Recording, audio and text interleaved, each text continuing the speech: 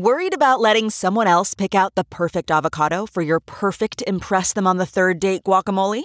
Well, good thing Instacart shoppers are as picky as you are. They find ripe avocados like it's their guac on the line. They are milk expiration date detectives. They bag eggs like the 12 precious pieces of cargo they are. So let Instacart shoppers overthink your groceries so that you can overthink what you'll wear on that third date. Download the Instacart app today to get free delivery on your first 3 orders, while supplies last. Minimum $10 per order. Additional terms apply. That's not just the sound of that first sip of Morning Joe. It's the sound of someone shopping for a car on Carvana from the comfort of home. That's a good blend. It's time to take it easy, like answering some easy questions to get pre-qualified for a car in minutes. Talk about starting the morning right. Just like customizing your terms so your car fits your budget. Visit Carvana.com or download the app to experience car shopping the way it should be. Convenient, comfortable. Ah. The Bob Cesca Show. Bob Cesca. The Bob Cesca Show. From our nation's capital, it is Tuesday, June 27, 2023, and this is the Bob Cesca Show on the Sexy Liberal Podcast Network. Hello there, I am Bob. Hello, Bob. Hi, day 888 of the Biden-Harris administration, 497 days until the 24th presidential election. You can find me on Instagram, the Bob Cesca, Twitter, Bob Cesca _go, Spoutable Bob Cesca, and our Patreon page is bobcescashow.com. And sitting right over there, it's Buzz Burbank with the news. When you say Buzz Burbank. No, not those. You said it all. All right. No. I need the jokes from the box where I keep my pants. Yeah, those. Thank you. All right. I think we're ready to go. Yeah. Hi, everybody. Yeah, we're all set. Yep. Pants and all. He is, of course, Bob. I am Buzz, and we were headed for Moscow, but we thought better of it. Turned right around, didn't we? A rough weekend for Vladimir Putin, huh? Oh, yeah. He's lost control. He's lost his power. Apparently, Putin's been getting leadership tips from Kevin McCarthy. You know what? He can keep doing it. I don't care. That's fine. Yeah. And you know who else is scared? Who's that? Rudy Giuliani. Afraid of dying in prison. Yeah. Word is, Rudy has started drinking heavily. Oh, no, wait, I forgot. That's because it's Tuesday. Presidential not-so-hopeful Ron DeSantis says that if elected, he would pick Supreme Court justices just like Sam Alito and Clarence Thomas. Right. Well, sure. Think of all the kickbacks. And this was shocking. Yeah. In a surprise move, Republicans are now backing a ban on children's story hours hosted by Marjorie Taylor Greene. I had no idea. I support this. And the always doughy Elon Musk from Twitter and the pasty Mark Zuckerberg from Facebook, these two guys have challenged each other to a cage fight. Oh, God. Here's what I know. Putting them in a cage is a good start. Yeah. And finally, this week, a young man in Winter Spring, Florida, got bitten by an alligator while swimming in a lake. Ow. He's going to be fine, and he says he's not going to let this stop him from swimming in that lake. But he also says he's going to keep voting Republican. More music, the Bob Cesca Show. There we go. Here's my story about Vladdy Poot. Went into Ukraine but had to scoot. His big ambitions, they ran aground. And now he's getting run out of town. Whoa. Yeah. Whoa.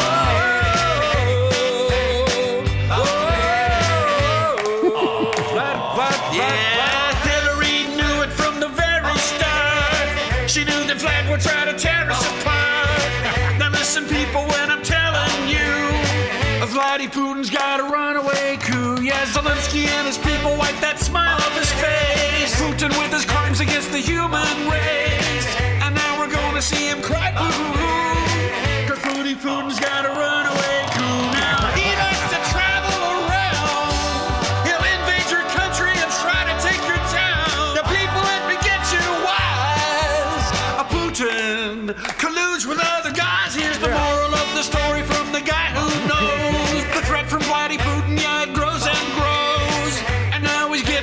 has been due. Vladimir Putin's got a runaway crew now. Hey, hey, whoa.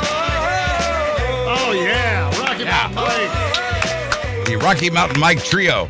Yeah. That's right. Rocky MNTN Mike on Twitter. You know, my favorite part of that is Mike uses George W. Bush's old nickname for Vladimir Putin. You remember what that was? Pooty Poot. Pooty Sure. Poot, yeah. Yeah, yeah. Can you imagine? Bush said that. That's true. Yeah, he looked into his eyes and saw his soul and then started calling him Pooty Poot. Mm-hmm. All right, yes, lots to talk about. But first, oh my Including God, that, yeah. we should alert everybody. You've got pneumonia. Is that true? Well, see, I thought I'd done a pretty good job of hiding it so far. Yes, you I have what they call walking pneumonia. Yeah. And I don't know why they call it that because they can't walk very far. Right? No, I'm kidding. I don't know what's going on ever since I got back from the trip, and I've been tested. It's not COVID. Yeah. But it's been diagnosed as pneumonia, and I've had the scans, and I've taken the antibiotics and all that. So theoretically, I'm on the mend. However, I haven't really been sleeping, so I could be punchy today's show. Oh, but I wasn't gonna miss it no matter what. But I thought, well, punchy, that's sometimes good. So we'll try to make the best of it. Yeah. Yeah, I'm looking forward to Punchy Buzz for the show today. Perfect. Yeah. Just, I feel bad for you because that's miserable. I mean, pneumonia, it's chest pain, and obviously you're not getting a lot of sleep. All over body aches. Yes. It's all of those things. I'm okay. I'm kind of okay for the moment, you know, but we'll I know what's going to happen is I'm going to collapse in a heap at the end of the show. Otherwise, we'll be fine. Sleep for 4 days. That's maybe helpful, actually, to recover, right? Yeah, if I could, yeah. Is there anything that you can take to relieve that chest pain and discomfort? Well, yes. I stockpile prescription painkillers for just such occasions. And I see. So, yeah, I'm also hopped up on the goofballs. So, this could go any number of directions today. So stick around for the fun, kids. Buzz is on Goofballs. That's right. Get ready. Turn up your podcast players. This is going to be an interesting one. Okay. Here we go. Yeah. Oh, and by the way, speaking of interesting ones, David Ferguson, our own T-Rex, was on with Jody Hamilton. Jody Hamilton's filling in for Stephanie Miller on on Stephanie's show this week, and David was on with Jody yesterday. Right. He did not disappoint. I think they had to dump him 3 times for saying the F word on the air. I'm sure. Which is, He's what we call incorrigible. And then Jody made this sound. Oh, my God. I'm not surprised. Oh, my God. Well, he was so funny, though. It was worth well, there you go. Chris having to crawl under the console to hit that dump button several times. So congratulations. David's always worth the price of admission. Yes, absolutely. Okay, so as you heard Rocky Mountain Mike singing, there was a thing that happened in Russia, and it happened after we finished our after party on Friday. Things happen. Well, they're going to happen after we finish our show. That's sometimes going to happen. Right. And the thing still hasn't come into focus yet, so I don't know what you would have said about it. It had happened before the show. Right. This is and for all we know, and what anybody knows is limited here. Mm-hmm. For all we know, this is still unfolding. Yeah, and by the way, calling it a thing is a correct foreign policy term. Yes, Michael McFall says that all the time. Yes, he does. I learned that in international relations in college. Mm-hmm. No, I'm kidding. But this was a kind of a touch and go situation throughout Saturday. And I was desperately, as I was at my brother's birthday party, I was desperately trying to follow what was happening in the news. But it was so opaque. There was no real way of knowing for sure what was going on inside Russia. You're not alone. Yeah. And I hate to keep beating this horse, but if only Elon Musk hadn't screwed around with the blue check system on Twitter, we would have had more reliable information coming out of Russia rather than paid Twitter blue Russian propagandists flooding the zone with bullshit throughout the course of the weekend. Right. Well, fortunately, our national security folks don't pay a lot of attention to that, and they kind of know which parts of that to listen to and which parts to ignore, fortunately. Yeah, but in terms of the rest of us following along, it was a little bit more difficult to know what was real and what wasn't real. Right. And so where are we right now? I mean, the last I heard is that there was a negotiated settlement or something between Putin and Prigozhin where he's got to go to Belarus and... I don't know what his long-term prognosis is going to be, but right. Yeah. The answer to where are we now is this is the most opaque part of all. Yeah. But there are certain things we know we can gather out of this.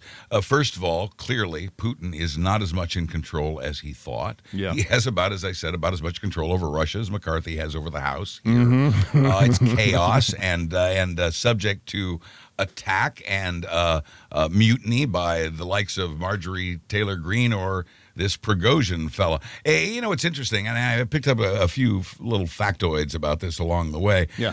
Putin and Prigozhin met in St. Petersburg when Putin was the mayor of St. Petersburg. That's all he was. He was just a town mayor of in St. Petersburg, a big town, big city, but he was the mayor. And Prigozhin was selling hot dogs on the street.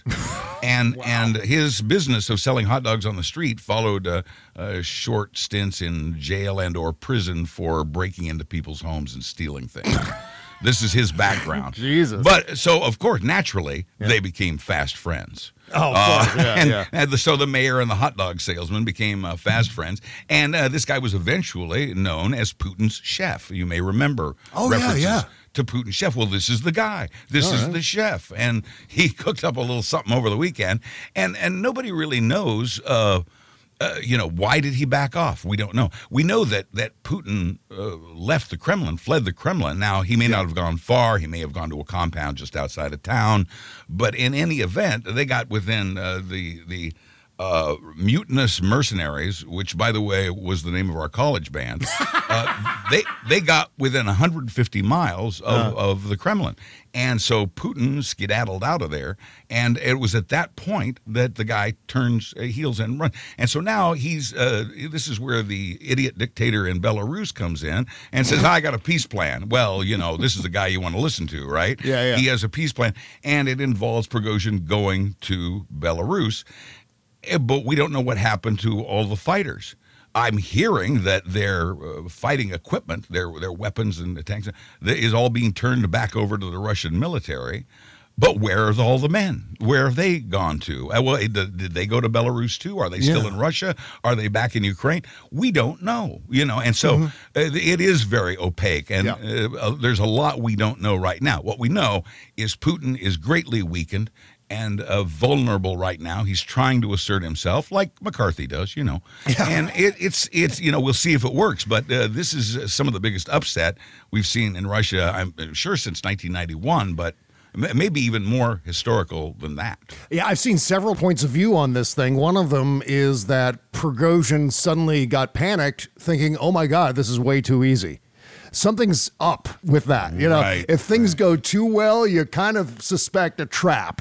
And so maybe that's why he turned around. I don't know. He told his men we're turning back to avoid bloodshed. Now, he didn't say whose blood, again, there's a lot of opacity to this. Yeah, it seems like if you're concerned about bloodshed, don't start marching your army toward Moscow. Maybe that would have been a consideration at the very beginning of the thing. You know what I mean? Pretty ballsy, huh? Yeah. Well, there's this other analysis that I saw posted on Twitter by this guy, Igor Sushko. And take this with a grain of salt. Everything that we know coming out of Russia, or even Ukraine for that matter, should be taken with a grain of salt. But this, I think this could be a possibility because it is based on something that actually happened. So Prigozhin, this is the tweet this guy wrote, Prigozhin capturing the Voronezh 45 nuclear storage facility in Russia may be part of the key to the lock that can help explain his decision to suddenly and bizarrely end the coup, which was succeeding spectacularly. I've been trying to figure out, this guy writes, how Prigozhin can guarantee his own survival after this. This may be it. Moscow may never have been his final destination.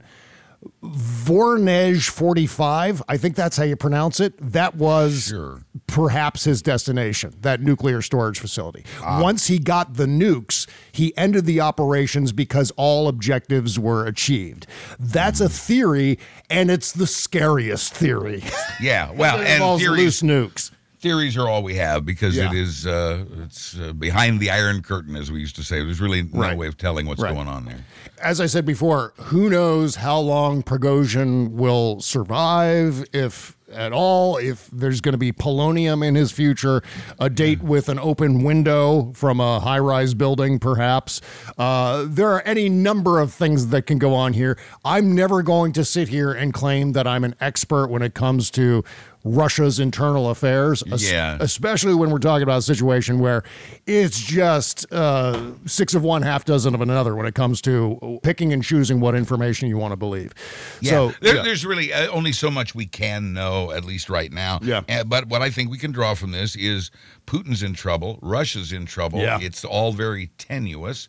Maybe he will re-seize control, but I don't know that he can ever have the credibility of power that he had prior to this uprising. Yeah, well, he's certainly weakened because I think the big headline of this, excuse me, Careful, I've got pneumonia? it's contagious. Holy shit. I think the big headline in all of this is that, it was really damn easy for Prigozhin to march into Rostov.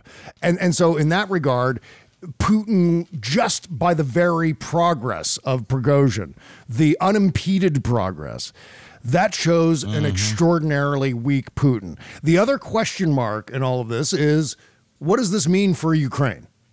What will happen now? Well, I know that Ukraine is using this opportunity to press even harder on the offensive that they had already launched. They feel like they have an opening here. And, equipment is in chaos. The mercenaries are no longer at the sides of Putin's soldiers, so far as we know. So I think this could be certainly a military or strategic advantage for Ukraine, but beyond that, it's just, and it seems like a cop-out answer, but we really can't know. Yeah, exactly. And that's where, as I was saying, a more robust Twitter platform might have been a little bit helpful as far as knowing something on the ground from people who are there, who are reliable. And one of the things that I posted Saturday morning when this news first came down was that Russian propagandists are buying up all these Twitter Blue accounts. And this not only speaks for how we're learning about what's going on inside Russia, which could involve our own national security concerns, of course, and the national security concerns of other NATO nations. But also in terms of what our elections are going to look like in 2024, given the fact that Russia is rewiring itself into the Twitter propaganda machine. Unimpeded, by the way. So this raises all kinds of additional concerns, not just limited to Russia and this attempted coup. I don't even know if the right wing in this country needs Russia's help anymore. They're doing a fine job of misinformation on their own. That's true. I don't know how big a factor this will be. I will say that, and I know you're planning on mentioning this, but the Supreme Court today made a major decision that really helps secure our 2024 elections here in the U.S., at least from the kinds of coup attempts that we saw in 2020. Yeah, let's talk about that. The Supreme Court rejected the Republican argument in North Carolina that could have transformed United States elections. Terribly. Yeah, it was a 6-3 vote, which upheld a decision by North Carolina's top court that struck down a congressional districting plan as excessively partisan under the law. Chief Justice John Roberts wrote for the court that state courts retain the authority to apply state constitutional restraints when legislatures act under the power conferred upon them by the Elections Clause, but federal courts must not abandon their own duty to exercise judicial review. So what this does essentially, it puts a check on legislatures in terms of how they're able to oversee elections. Well, this puts a stop to the lie that Donald Trump was saying and others that states get to decide the outcome of federal elections that occur within their borders. And the Supreme Court very clearly said today, no, they don't. Yeah. States don't get to make the rules for federal elections. This has been a point of contention between the red hats and sane people. Yeah. The sane people have argued, no, you can't have states overturning national election results in their state. If they want to monkey with their own stuff, fine, but they can't screw with a national election. And, and you hear, I heard all the arguments about states' rights and all that kind of stuff. No, the very simple ruling. States cannot make the rules for federal elections that occur within their borders, period. That's the bottom line on today's ruling. And it's huge because it's the kind of thing states were attempting in 20 and could have been expected to do again, maybe in a bigger way in 24. Well, now that's off. That scam, that plan is off. Yes, and that's unequivocally great news. Yes. Because, it was something that was supercharged with the aim of helping Donald Trump next time around. Sure, or helping any Republican candidate. Yeah, exactly. Any fascist, yeah. Right. But it was one of those things where they were ass-kissing with Trump as far as trying to... Initially, trying to play around with his big lie. I could see this even being used for or with DeSantis as well. Although, it's Trump-based, but it certainly could have headed that way as well if that's the way things are headed. That's one less thing, one big less thing we have to worry about in 24. So breathe a sigh of relief because... if only I could. I know, I'm so sorry. The thing is that this is not happening in isolation. There are several other rulings from the Supreme Court that are striking down this heavily partisan gerrymandering and creating more black majority districts in many of these red states. And that is phenomenal news. It is. And I've had people asking and speculating, what's going on with the Supreme Court? Why are they, they've had like 3 liberal-leaning rulings in a row from this Supreme Court. And the only thing I can think of, Bob, and what I'm telling other people, my theory is that they know, these corrupt justices know what a microscope they are under right now, and the last thing they want to do is stir the nest. Yeah. Now, I heard as recently as yesterday that, they got their 2 liberal rulings out of the way. What we can expect from the court now is a whole slew of really terrible conservative rulings. And I thought the first one was going to be this one about the state's interference in elections.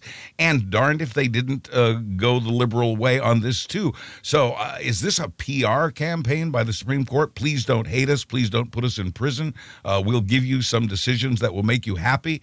Or is this set up before the fall where they're giving us some decisions that make us happy only to turn around and give us crappy decisions? I don't know what's up with these clowns right now, but something is very interesting here. Yeah, it's not a bad analysis. It's possible that John Roberts wants to make some reasonable decisions, wants to issue some reasonable decisions in all of this to reestablish some form of credibility. It may not be necessarily that, we want the liberals to not hate us anymore. Right. It's more along the lines of, okay, we got to do the right thing here. I mean, this is quite obvious. We're not going to pump more fuel into this Republican power grab, this minority rule power grab that the Republicans are attempting based on Donald Trump's big lie nonsense. So that's why you get this on the heels of the decision in Alabama and the district maps there and how they unfairly diluted black voters' rights. The court also ordered that Louisiana must also draw new maps. So it's an incredible thing to observe, especially given our level of pessimism right now with regard to the Supreme Court, not just in terms of its scandals and what's happening behind the scenes, but in terms of what kind of decisions we're getting out of a 6-3 court. Yeah, it is most of the time, but these latest rulings have been 6-3, at least this most recent one on state elections. And so, I think they're trying to cover their asses here is what I think they're trying to do. Right. I'm sorry, I never thought I'd say this in my lifetime, but I stand with those who say this is an illegitimate Supreme Court. Look at the way the appointments went down and the appointments that didn't go down. And the fact that, and this is why we have to overwhelm at the ballot box. This is why Democrats can't just win. We got to win big. And the reason for that is we need the kinds of majorities in Congress that can allow us to expand the Supreme Court. There were 9 districts. That's why we had 9 justices. Now there are 13 districts. We should have 13 justices.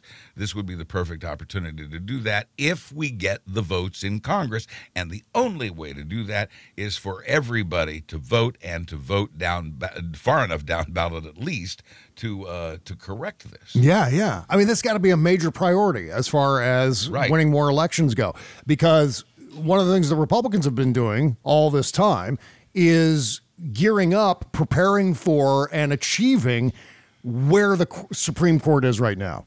Not to mention all these district level courts. See also what we're going to talk about later with regard to Judge Cannon, Eileen Cannon, for example.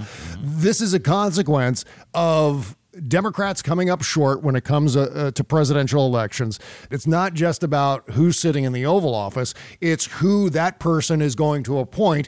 And so that's got to be one of our priorities moving forward. We have to make a concerted effort to make sure that we all know that if we start screwing around with our elections by paying too much attention to and giving too much air to RFK Jr. or Marianne Williamson or No Labels or the usual suspects, right? Well, then we're asking for trouble when it comes to the future of the court.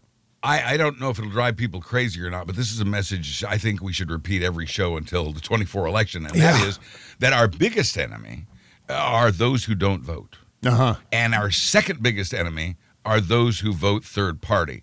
Because those lack of votes and those third party votes help the Republican, whether it's Donald Trump or Ron DeSantis or whoever it turns out to be.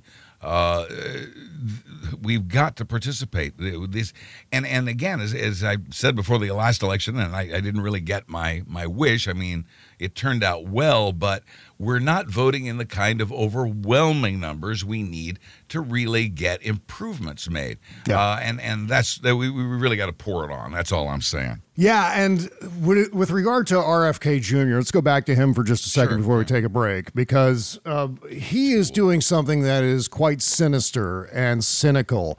He is lying to his own supporters.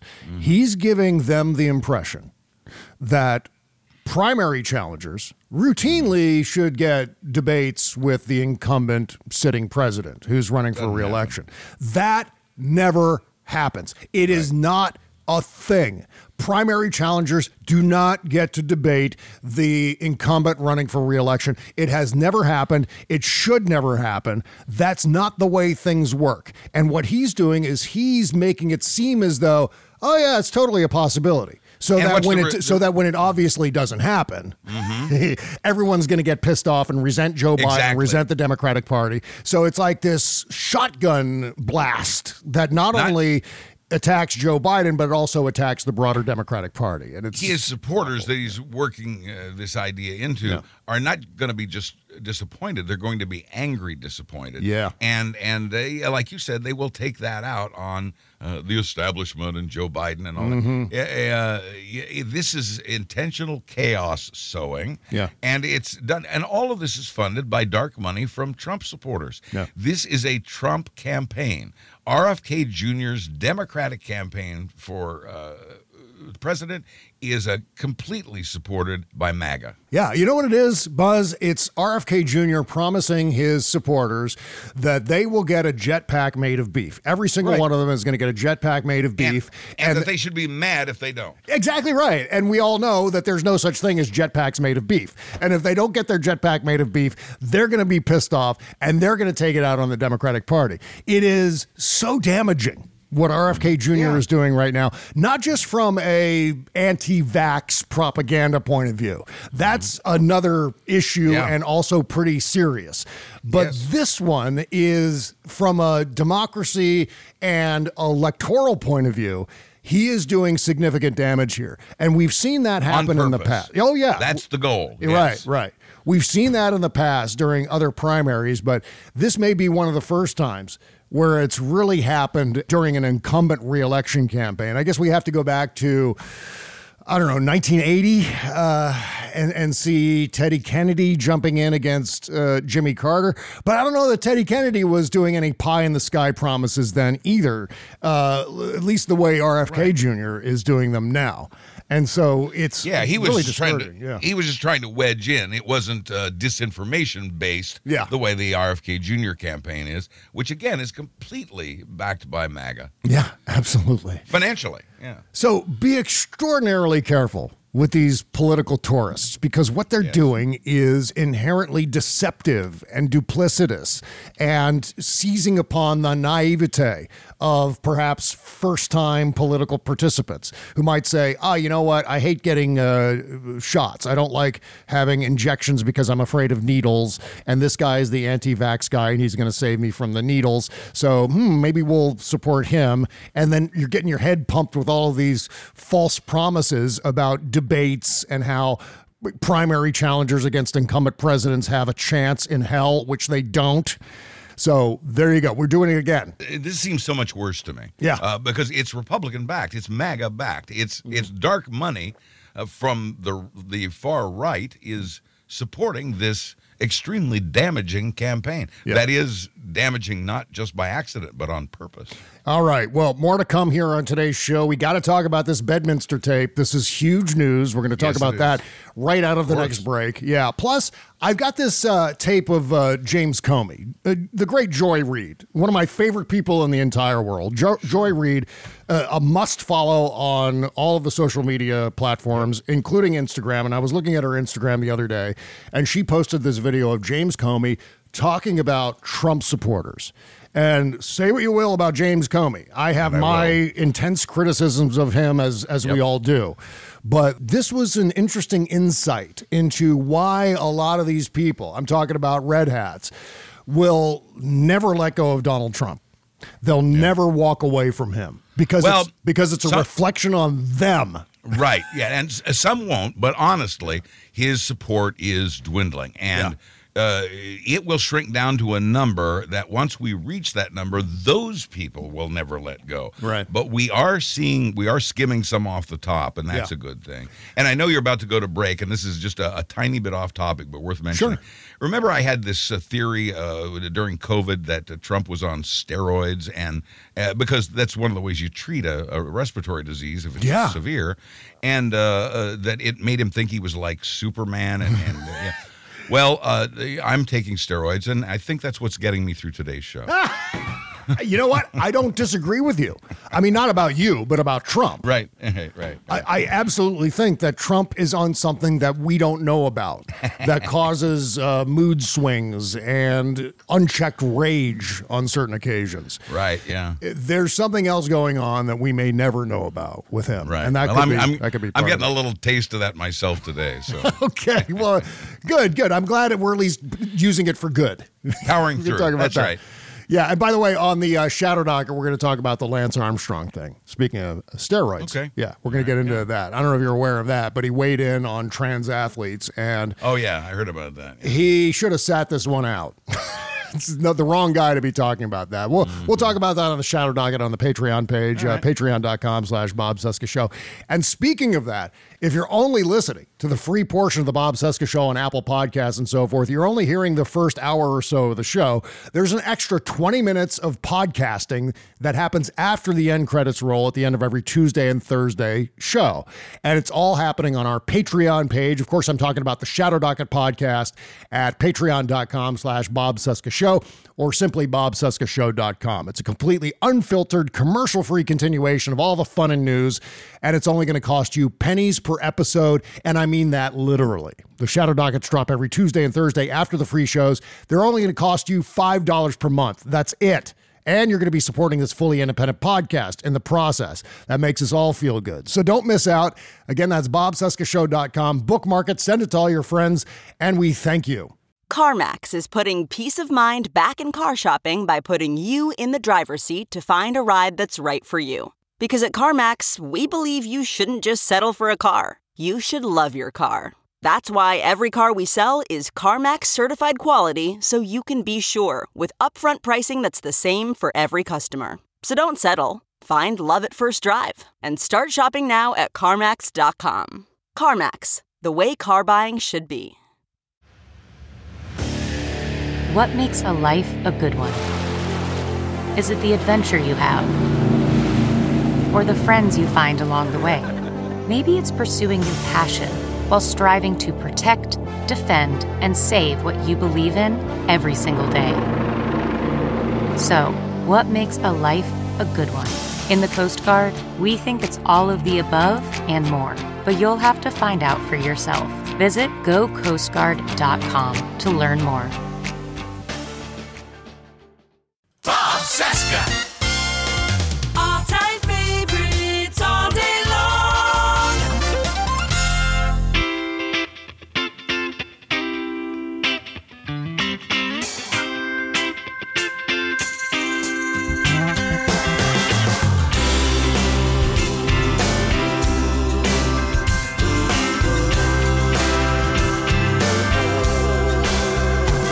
I'm gonna turn the radio up real loud so I can drown out about every sound that the world keeps making all day long.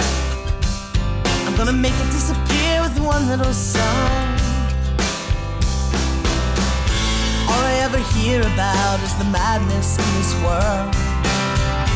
I can't keep all that darkness from my door. I just need a good night's sleep. Yeah, this is the great Katura All Good. Now a little rhythm might bring me some. One of our new favorites here on the show. Yep.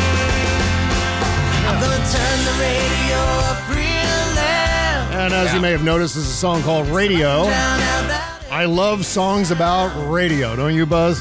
You know, I think if you're a recording artist and you want to get played on the radio, or at least back in the day this was the case, all you had to do was sing about radio and you'd get played. That's right. We're so easily led, we DJs, you know.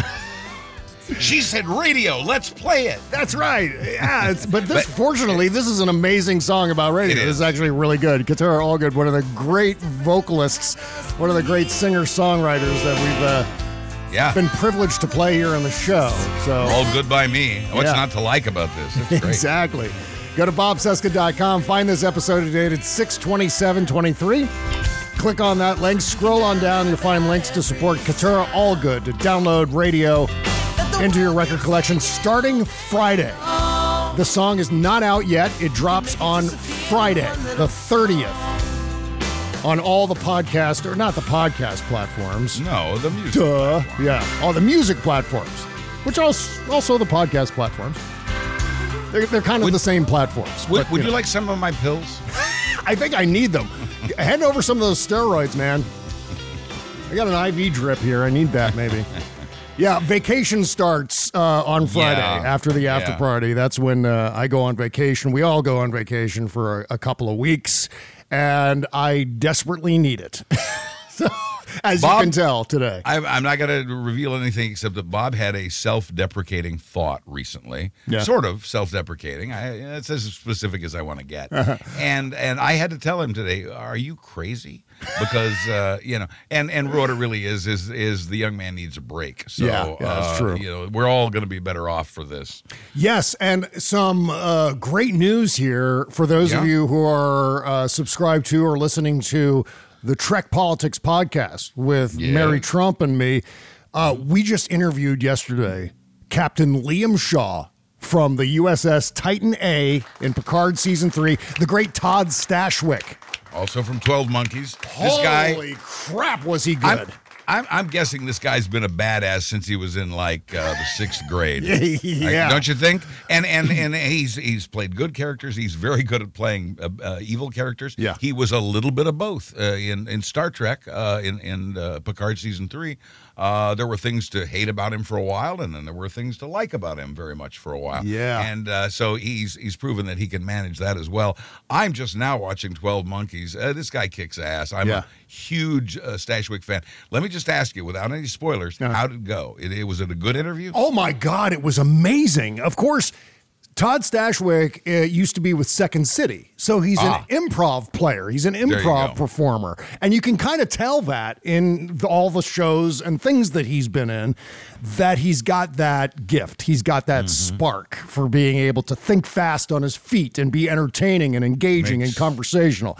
Makes a great interview. Letterman used to always say, when you come on a talk show, bring something with you. Don't just show up and sit there like a lump. And I've seen Harrison Ford, who I love dearly as an actor. Yeah. I've seen him show up as a lump, and you don't have to do that. You bring something. Like if you're invited to dinner, you bring a bottle of wine or you bring flowers. If you're invited on a talk show, bring stories, bring jokes, bring something. Don't just show up and be a lump. And you get a guy like this, and you're guaranteed a good guest and a good interview. Oh, yeah. One of the questions I asked him at the very end of the podcast, I'm not going to reveal his answer, but there was a scene in Picard Season 3 where Captain Shaw is talking with Seven of Nine, and he's describing to her how the changelings, how the Dominion regenerate themselves by going back to liquid form and resting in a pot. And Seven of Nine says, pot? You mean like cannabis? And Captain Shaw goes, sadly, no. And which made me think that kind of my pot radar went off at that point. And so I asked Todd Stashwick on the show yesterday, Ooh, I can't wait to hear. Is Captain Shaw a stoner? Does he partake? And so you're going to have to listen to the show to find out. And was that in the script or was it ad lib? I'm eager to hear the show. I'm eager to hear the interview. Yeah. Oh, my God. That's just the tip of the iceberg. So many insights and detail. We talked about nerd culture and toxic fandom, and we talked about getting to the Star Trek future and just all points in between. And the great thing about Todd, one of the many great things about Todd Stashwick, is he's from the same planet I'm from, the nerd planet. So when you watch the video version of it, which will go up, I don't know when the video versions are going to start getting posted, but we're eventually going to put video versions of the podcast up on YouTube. When you do, you'll see where he was when he was on the show, and it was in his nerd lair. Right. And it's like, I want to sneak into his house and like live in his crawl space above his garage like Fonzie from now on, because it's so cool. He's a huge nerd. Terry Metalis is a huge nerd. And between them, this explains the wrinkled look on Jerry Ryan's face at that Dungeons and Dragons game. Right. Which I said to Jerry when she was on the show last week, I said, I can't tell you the number of times I've been talking about Star Trek to Kimberly or someone else, and I get that look back. That look that was on her face in that photograph of her playing D&D. That became a meme. And I got to tell you, this entire series has been great, and to hear from these three people, just for starters, and I know you've got much more to come. This is great. I mean, this is, you don't have, I will say this, you don't have to be a nerd to enjoy this show. The inside show business stuff, the inside, the behind the scenes stories, it just fascinates me. I'm loving the series, Bob. Congratulations. Yeah, if you're into actors, if you're into filmmaking, it's also very informative in that way and insightful. And I just want to add one last thing here before we move on. Mary Trump. Let me just say once again how incredible Mary Trump is as a quality human being. Now, I mean, just set aside how smart she is and how insightful she is. Also true. And how much she has contributed to the discourse, especially over the last 7 years. But on top of that, just such a sweet, kind, outgoing, generous, down-to-earth woman, and I feel so privileged to be her friend and to be doing this show with her. I can't say enough great things about it. What you see with Mary Trump is what you get. What you see on Lawrence O'Donnell is the same Mary Trump that you see off the air, and that is so rare. A seldom thing that'll happen with people who have a public profile. So it's a gift for us all. I'll exactly. Say that. Right on. So speaking of the name Trump, we've got this tape from Bedminster. CNN dropped this tape, and we're going to listen to it, pick it apart here. There are several revelatory lines that I think heretofore we were unaware of. Yes, that's correct. Some of the lines were quoted in the 37 indictments against Trump. Some of the lines were quoted, not all of them were, and we're hearing things in this that really, I mean, if you didn't think the case was sealed before, and I say this every time something new comes out, if you didn't think the case was sealed before, it sure is now, and that's definitely the case with this tape. Well, I hope that's the case with the witness list. The witness list, I can because talk about that too. Yeah. Yeah, Judge Eileen Cannon made a terrible decision with regard to the witnesses, but we're going to come back to that. Okay, yeah, I'm interested to hear you talk me down on this because I was alarmed when I heard this news. I mean, but I would expect her to make a dumb decision, but I'm hearing arguments that she may have very well been right about this, and I can tell you why. Okay. Well, let's start with this Bedminster tape. Sure. In case you haven't heard it yet, here we go. Yeah. Even if you have, it's worth hearing again. Yeah, this is historic. This is like the Nixon tapes surrounding Watergate. That's where this is. So here we Only better recordings. Yeah, the quality. I was amazed at the quality of the recording. Oh, my God, it sounds great. It sounds like it's right here in the room with us. These are bad, sick people. That was your coup, against you. It started right at the beginning. When Millie's... Okay, there's an ass kisser in the room, a staffer. Oh, yeah. Who's just, oh, my God, pucker up, whoever that is. We know that there's an author in there who's I've heard mixed reports, he's either documenting the Trump administration or documenting specifically Mark Meadows' career. Yeah. Either way, we have an author and the author's publisher are present, and then, I don't know, one or two other people. And bear in mind that these people are eyewitnesses to what Trump is talking about verbally here. Yeah. Oh, yeah. Here we go. Talking about, you were going to try to do a coup. No, they were trying to do that before you even were sworn in. That's right. Trying to overthrow your election. Well, with Millie, let me see that. I'll show you an example. He said that I wanted to attack Iran. Isn't it amazing? I have a big pile of papers. This thing just came up. Look. I have a big pile of papers. This thing just came up. Look, is what he said right there. This was him. They presented me this. This is off the record, but... Okay, that's an interesting little statement there. Trump is being so honest here because he believes stupidly that this is never going to get out because he said the words, "This is off the record, but..." And he knew he was being recorded when he said this is off the record. Yeah, exactly right. What do I keep saying? Trump always makes things worse for Trump. Amen. This was a major miscalculation. Even off the record, you don't go waving around top secret documents like this. You just don't, especially now that we know what these documents are and what their status was at this point in time in June, or was it June 2021? Incredible. They presented me this. This was him. This was the Defense Department and him. Wow. We looked at some. This was him. He's very clearly showing something and saying, this here. This thing. He's from the Defense Department. Yes, exactly. So his excuse on whatever it was a week ago on Sean or who did newspaper clippings. Oh yeah, I know with Brett. Last week he was saying it was newspaper clippings. Right. Well, this tape proves that it wasn't newspaper clippings. He says it was in with a stack of papers, which could have been newspaper clippings, but this right here, as he says, that's clearly something different. So he obviously lied to Monchichi Brett Baer. This wasn't done by me. This was him. All sorts of stuff. It's pages long. Look. Wait a minute. Let's see here. He's showing. Look. Yeah, look. There's no way he's looking at a newspaper or something else. Right. He's got the war plan. It was all right there. He was handling it. He was showing it around. Yeah. I just found, isn't that amazing? This totally wins my case, you know. Except it is like highly confidential, secret. This is secret information. But look at this. You attack, and Hillary would print that out all the time, you know. she'd send it to Anthony Weiner, the pervert. Oh yeah, he's got some balls to call Anthony Weiner a pervert. I was focused on the lines that he just stated. It's highly confidential. It's secret. Look at this. Yeah. And there you go. Have we heard the part yet where he said, "These are the papers"? I mean, he actually said it. I think so, but he does some repeating in this. Yeah, and also there's some crosstalk, but in the transcript, it says that he says, "These are the papers." He's talking about the actual top secret documents about this war plan. Mm-hmm. Right there. To me, it's clear and unequivocal. Okay, but is that just a sub? Somebody was saying, well, but you don't know what he was showing.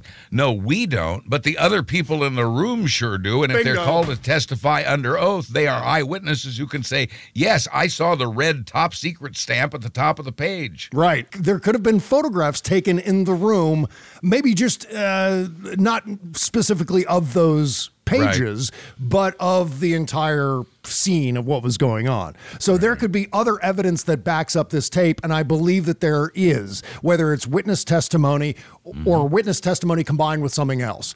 Otherwise, it would be really easy to punch holes through the argument. Screwed, blued, and tattooed, as we say. Yeah, 100%. By the way, isn't that incredible? Yeah. I was just saying, because we were talking about it. And he said he wanted to attack Iran and what? These are the papers. This was done by the military, given to me.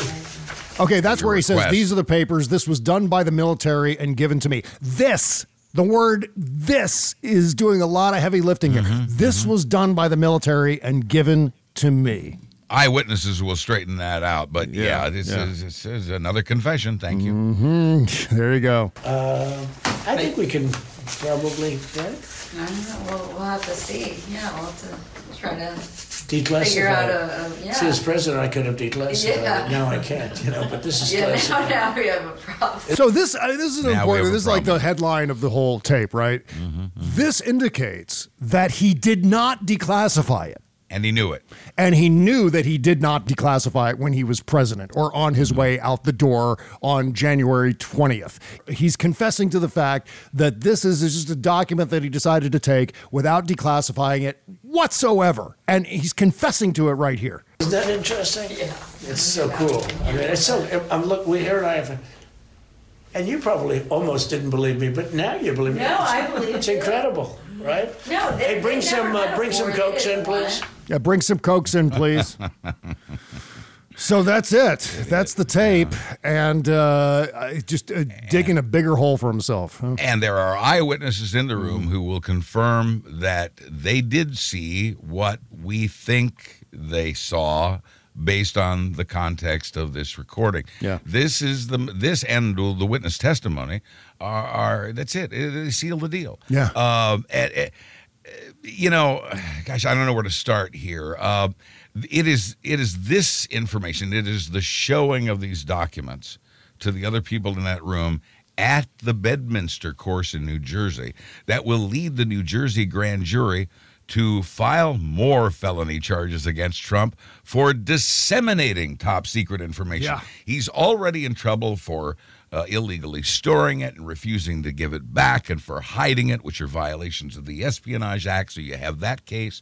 And now there's enough evidence here, especially with the eyewitness testimony, he could be charged with disseminating top secret. That's another espionage charge. Yeah. And that is what we can expect to come out of the New Jersey grand jury. For those who've been wondering what's going to come out of the New Jersey grand jury, this is it. One of the things I think we do when situations like this come up with Trump is we tend to focus on the fact that Trump did this, and we argue guilt versus innocence or whatever, the validity of the evidence and so on. I think what we need to add in our public discourse around this, and certainly when it comes to campaigning for 2024, is Donald Trump's lack of patriotism, his absence of patriotism. What he did in Bedminster in 2021 is such a violation of not only national security, but of American patriotism. You're endangering American lives, American service members' lives, American diplomatic lives. You're putting all of those people in jeopardy. You are putting your own nation in jeopardy because our troops into jeopardy. Yes, exactly. All because you are so desperate to save face, or you're so desperate to exonerate yourself from make money or impress people. Yeah. So going after Donald Trump's patriotism has got to be part of this. Yes, he's anti-democratic. Yes, if he gets elected, democracy goes out the window. But here's the thing. We need to also add this layer of employing the word patriotism or unpatriotic specifically. That needs to be a thing in terms of campaigning and attacking Donald Trump, because that's what it is. For too long, Republicans have co-opted that word patriotism and practically branded it as a Republican thing. That's why I still fly an American flag on my house. Yeah. Because I refuse to let the Red Hats co-opt that into becoming their flag. Mm-hmm. It's my flag too. F you. And I'm gonna keep flying it. There's nothing you can do to make me stop. Yeah, exactly.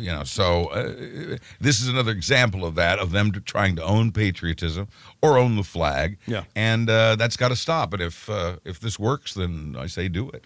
Okay, so the next thing, and we hinted at this a few minutes ago, but this decision by Judge Cannon to not put the witness list, the prosecution witness list, under seal.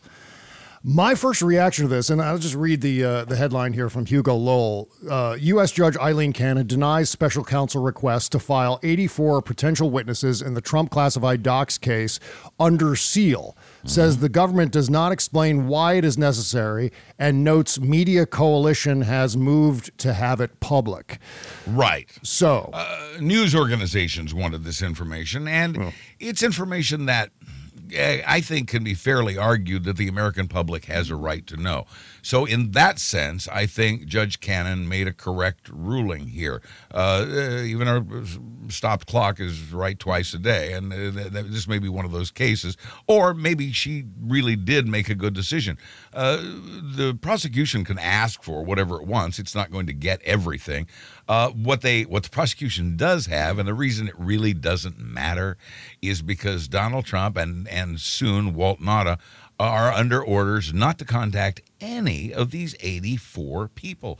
84 witnesses, and they can't talk to any of them. And if they do, it's contempt of court, and they go to jail. Yeah. So I don't think there's any real harm here, because if one false move and these clowns go to jail, they cannot approach any of these 84 witnesses. So I'm not sure any harm was done here, and that perhaps, whether accidentally or on purpose, the public interest is served by knowing who these 84 people are. So I don't think this is, even if you count it as a loss for Justice Department, I don't think it's a big one. I don't think it's worth noting, and I don't think Department of Justice is that upset about it.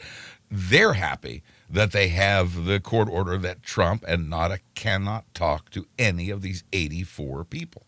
I like to believe that they'll have the restraint to not put themselves in further legal jeopardy by Donald Trump starting to troth about the witnesses by name, etc. They could be jailed for contempt. But just the very idea that the witness list would be public puts those witnesses under threat of some form of intimidation, not necessarily by Trump or Walt Nauta, but by these armies of freaks and weirdos and militias and so on, who are all orbiting Donald Trump and worshiping him and ready to do whatever they need to do to support him. And so that's my biggest concern, that they're going to start intimidating the family members of the witnesses directly, showing up outside their homes and really applying pressure that way.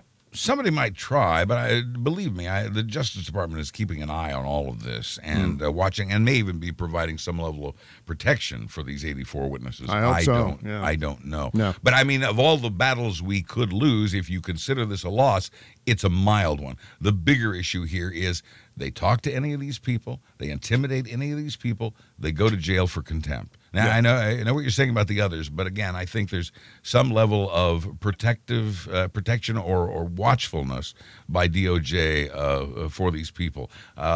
This also, I think, helps keep things moving forward. Justice also doesn't want to fight about this, because they want to keep things moving. We talked last week, I talked a bit about the various prongs that this investigation could take. We know about the documents case. I mentioned dissemination charges now pending in New Jersey in all likelihood. We know that Jack Smith has subpoenaed business records. Based on his subpoenas, we know he's investigating the fraud that was committed by lying to supporters, getting them to send money to Trump over claims that are false. These false claims committed by U.S. mail and by internet mail, by email, wire fraud and fraud.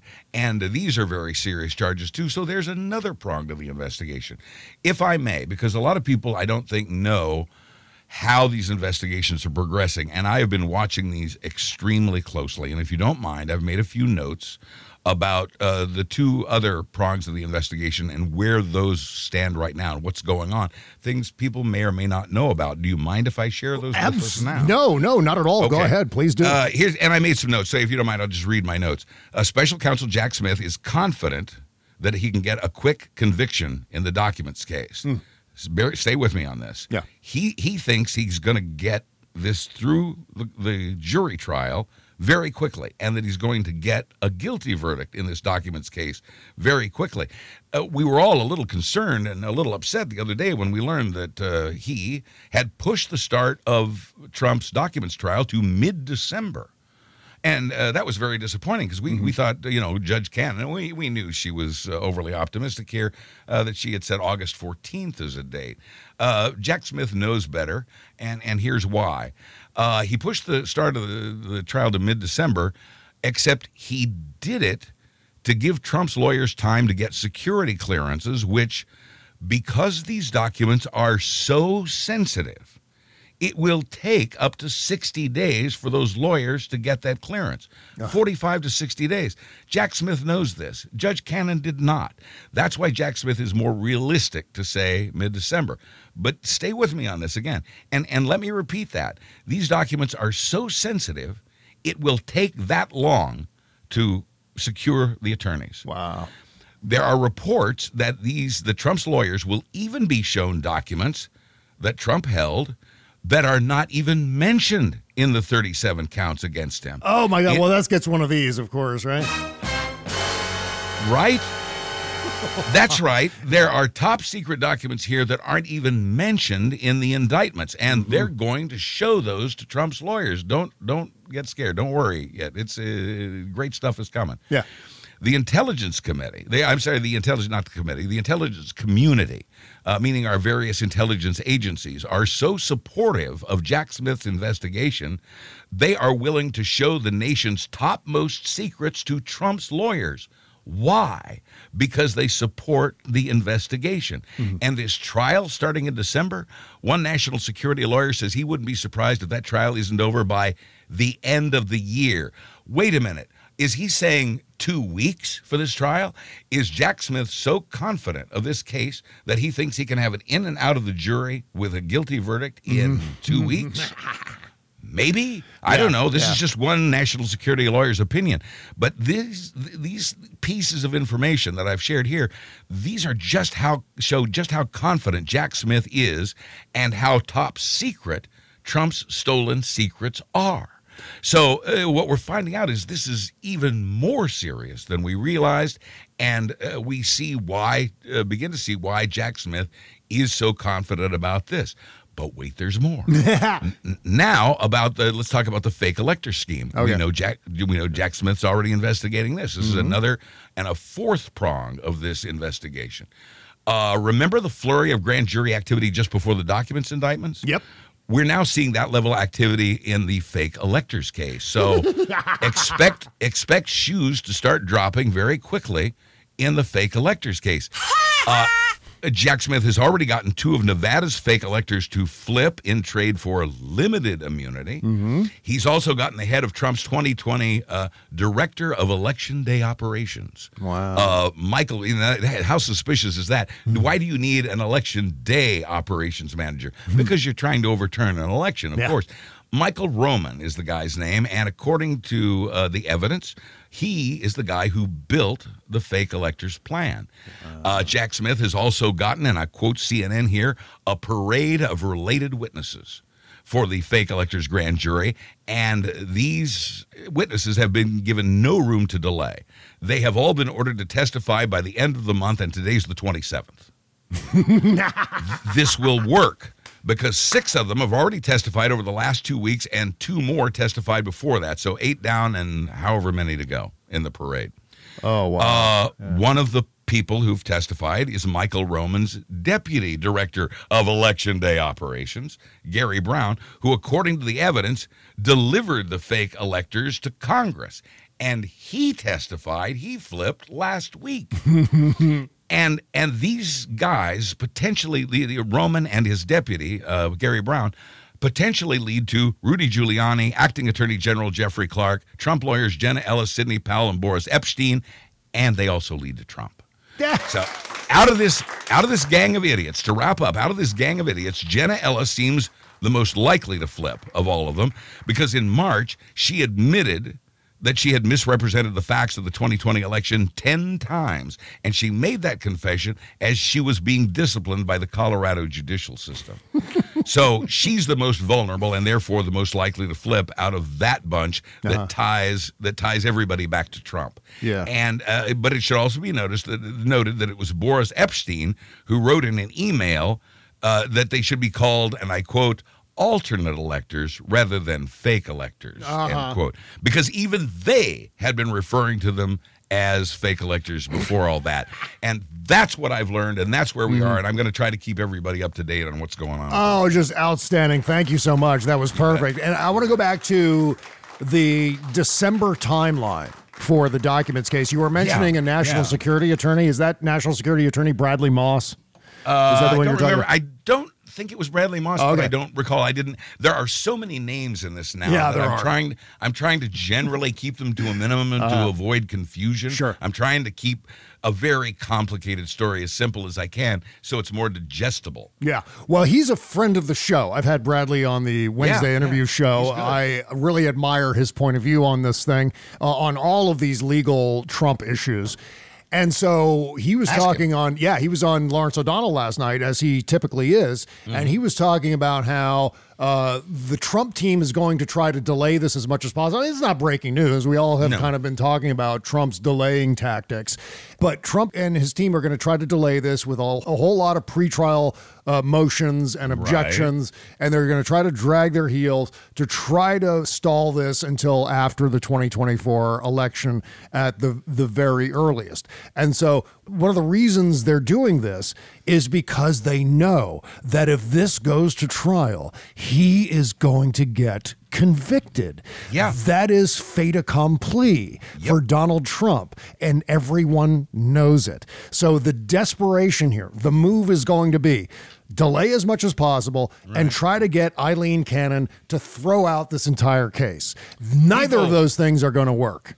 Exactly. People tell me this all the time. Oh, he's just going to delay. It's right. I'm not going to argue with you. You're right. He's going to try to delay. But let me add this. People in hell want ice water. That doesn't mean they're going to get it. Yeah, exactly. And that doesn't mean he's going to get the delays. And we have seen in the past, and I believe we will in the future, and a lot of this depends on Eileen Cannon, right? But he can ask for these delays. He can attempt these delays. His lawyers will make all the motions, but any judge can deny those on the spot. Hopefully Eileen Cannon will, but they could bring her 8 motions. Yeah. And she could go denied. Okay, this one is okay. Denied. So they're just not going to get the kind of delays. And we've also learned, and this is the Rocket Docket Court, the Southern District of Florida. Yeah. One of the rocket dockets in this country. And Jack Smith is certainly pushing, while Trump's people are pushing to get this until after the election. Jack Smith is working very hard to get it done before the election because he knows what's at stake here. And we've seen from recent developments and recent past developments that a lot of the courts run out of patience. Courts, even Eileen Cannon is bound to run out of patience at some point and say, no, this is all just obviously attempted delays, and this is all BS, and these motions are denied. And there's going to come a point where everyone, and perhaps including Eileen Cannon, will tire of these attempts at delays, and at that point, it's not going to work anymore. Just remember, these are the lawyers who Donald Trump could get. These aren't the best lawyers that could defend him in this situation. What was it? Was it Cheney, Dick Cheney, who said you fight with the army you have? I don't remember who said that. I think it was Rumsfeld. Rumsfeld. You go to battle with the army. Yeah. You go to war with the army you have. Well, basically he's got the mercenaries took on Russia at this point. Yeah. It's just the best he could get, and I'm not sure any lawyer is good enough to save Trump. So coming up here in just a second, we've got this tape of James Comey talking about Trump supporters. And this is, again, thanks to Joy Reid. This is something that I think is valuable, especially for those of us who have MAGA relatives. MAGA friends, MAGA relatives, and we wonder, oh my God, will these people always be like this? And Comey's got some insight here. And again, say what you will about James Comey. He is partly responsible for Trump getting elected in the first place. But think about this as being on a separate track. He's analyzing these Trump supporters, and he's got some interesting insights. So we're going to play that tape here in just a second before we wrap up the show. Back with more podcast right after these words. Okay, picture this. It's Friday afternoon when a thought hits you. I can spend another weekend doing the same old whatever, or I can hop into my all-new Hyundai Santa Fe and hit the road. With available H-Track all-wheel drive and 3-row seating, my whole family can head deep into the wild. Conquer the weekend in the all-new Hyundai Santa Fe. Visit HyundaiUSA.com or call 562-314-4603 for more details. Hyundai, there's joy in every journey. Okay, picture this. It's Friday afternoon when a thought hits you. I can spend another weekend doing the same old whatever, or I can hop into my all-new Hyundai Santa Fe and hit the road. With available H-Track all-wheel drive and 3-row seating, my whole family can head deep into the wild. Conquer the weekend in the all-new Hyundai Santa Fe. Visit HyundaiUSA.com or call 562-314-4603 for more details. Hyundai, there's joy in every journey. Bob Seska plays more music. I'm still loyal. I'll hold it down for you, ain't a thing change. Yeah, I'm still loyal. I'll ride for you and you do the same thing. Yeah, I'm still loyal. I'll hold it down for you, ain't a thing change. I'm still loyal. I'll ride for you and you do the same thing. If you're crying, I'ma feel the pain. If you bleed, or show me who to blame. In the dark, let me bring the flame. Make it lighter for you, I make it brighter for you. If you're guilty, I'ma feel the shame.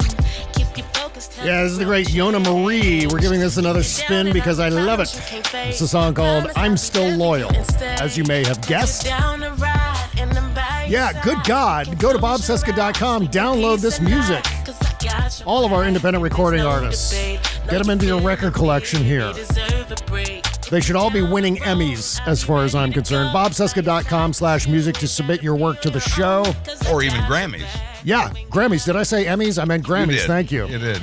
But if I perform them on television, you never know. I've got Emmys on the mind right now because I'm pulling for Picard Season 3 to win all the Emmys this year. And I think the deadline for voting is either today or tomorrow, something like that, end of the week, possibly. Well, and so that's what I've been thinking about. So I've got Emmys on the brain, right? As hot and as mainstream as Star Trek has once again, or perhaps become for the first time, I don't think it's ever been this big before. Oh, yeah. On a mass appeal basis. It's entirely possible that I'm sure there'll be nominations, and it would be really nice if there were wins. There's certainly some to be deserved.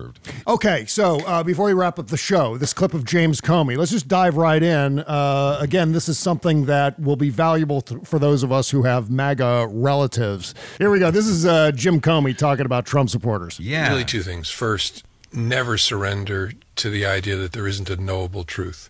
Right? You can like rain. I may dislike rain, but it's not raining in this room while you and I are speaking. That's an objective truth. And so don't surrender to the notion that things are unknowable. And second, have some sense of empathy in a way for those people who are trapped in the big lies. It's in some ways impossible for Trump supporters to look at that indictment and accept it, because it would require them not just to recognize something about Trump, but maybe more importantly about themselves. Bingo, right there. I want to emphasize that real quick, and we'll continue. That is so important, what he just said. All right. It's a reflection of them, yeah. They would have to admit they were wrong. Mm-hmm. Exactly. Fooled that they were victims of a fraud, and that's really hard for people to do. But going back to your rain thing, it's not just whether it's raining or it isn't raining. They get to vote for rain, right? And they get to vote again for rain, Trump, based on what he is now telling them. Sure. And I don't doubt I'm not an expert, but I don't doubt the poll numbers. I think a significant number of people are trapped in that fog of lies that Trump has drawn them into. And he's not a bright man, but he has a reptilian cleverness. He's he's onto something when he said long ago that he could shoot someone in the middle of Fifth Avenue and not lose supporters. Reptilian cleverness. I'm stealing that. You're going to hear me repeat that phrase between now and Election Day 2024. Reptilian cleverness. That's so well said and so descriptive, so perfect. Because it's too hard for supporters to admit that about themselves. I mean, I've prosecuted fraud cases where the victims came to the sentencing to speak for the fraudster because they couldn't acknowledge that they had been victims, that they were fools. The images of January 6th on the televisions in the United States whisper to those people. They say, "You fool, look what you did, you fool." Most people in response to that turn away and memory hole it or write some story that gets it out of their head. So it doesn't surprise me that people would still support him, accept everything he says, because they can't get out without acknowledging something really painful about themselves. Ooh, wow. Yeah. Wow, I told you. Amen. That, well said. Yeah, so well said. I will never forgive James Comey for what he did prior to the 2016 election. I cannot forgive him for that. Yep. And yet, he has said some things that are right. It's funny, his line, "Lordy, I hope there are tapes," that's become part of our vernacular now. He gets the credit for that. As I said earlier, even a stopped clock is wrong twice a day. I would say Comey is right maybe a little over half the time. Mm-hmm. And in this case, he's right. When he's right, he's right. The one thing I'll say in his defense with regard to 2016 is that he was not the only one who underestimated the threat of Donald Trump. There were many millions of others who underestimated. And I'm not talking about people who voted for him. I'm talking about, Right, but you and I saw through it. Oh, and yes, so did of course. a lot of other voters. Yes, that's absolutely true. But there were a lot of people who voted for Donald Trump in 2016 who regretted it as soon as he became president and started doing things. Mm-hmm. And so James Comey wasn't the only one. And again, I'm in full agreement with you. A considerable portion of credit for Donald Trump's win in 2016 goes to James Comey. But I think we should take this insight on a different level. I think this needs to be separate because it's accurate. And what he's saying is true. Nobody's completely good or completely bad. Yeah, exactly. Well, and then the observation that it's a face-saving move by Trump supporters to stay loyal to him. That is so accurate. And we've seen that in so many different ways. Namely, those of us who spend a lot of time on social media see it all the time. I think one of the most toxic aspects of social media discourse is the fact that people are afraid to admit when they were wrong. They're so desperate to save face that they will attach themselves to a wrong opinion and argue endlessly in endless threads on Twitter or Facebook in favor of their wrong opinion because they don't want to be embarrassed by admitting that they were fucking wrong from the word go. And that's a shame. You and I have talked about the fact that for the sakes of our own credibilities, sometimes we get things wrong. Not very often, to be honest, but it happens. Of course it happens. Yeah. Of course it happens.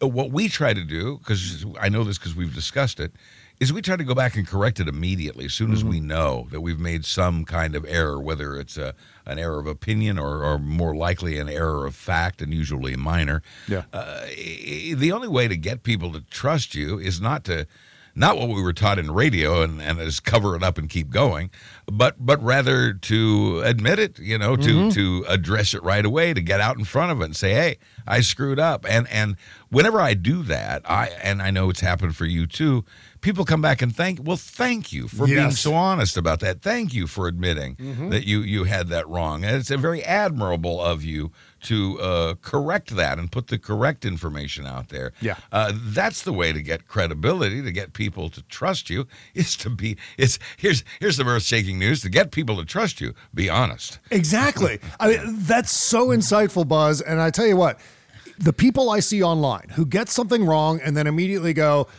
fuck, I screwed that up. I got that wrong, and I deleted the tweet, or some sort of mea culpa, just admitting that they got the bit of information wrong. Right. I admire that almost more than anything else on social media. People who are able to do that, because it's not only self-deprecating, it's, as you said, it's inherently honest, because we're humans. And the longer you spend in the discourse, the greater the chance is that you're going to fuck up a bunch of times. I fuck up all the time. But what I try to do is I try to go in and say, okay, look, I fucked up because I'm sincerely penitent for it. And that I think is a valuable thing. Yeah. It's a way of saying to people, you can still trust me because when I'm wrong, I correct it. Yeah, exactly right. So that's something I think we can all take away from the James Comey remarks. On top of, at least as, and I'm right there with everyone else, as frustrating, as angering as it is sometimes to deal with former friends who are Trump supporters or family members who are Trump supporters, to at least on that level, on that person-to-person level. I'm setting aside group versus group, faction versus faction. On a person-to-person level, I think when it comes to loved ones, friends, family, that empathy, I think, is an important step in the process. It may not work. It may not work for everyone. People may be too far gone to respond to any form of empathy, but to at least understand that these are people who are embarrassed on the inside, that they were led down a path by a con man to the point where they are afraid to say, oh, fuck, I was led down a path by a con man that has now endangered American democracy. That's a real big admission to be able to present to another family member. So at the very least, to have empathy for that and to know that that may be what's happening under the surface, I think may get us a little step forward toward understanding. And there's value in common ground, too. There's value in breaking bread together. There's also value, however, in finding that common ground. I love it when a red hat says to me, immigration, the border, because the first thing I say to him is, it's terrible. It's we should do something about that. What do you think we should do?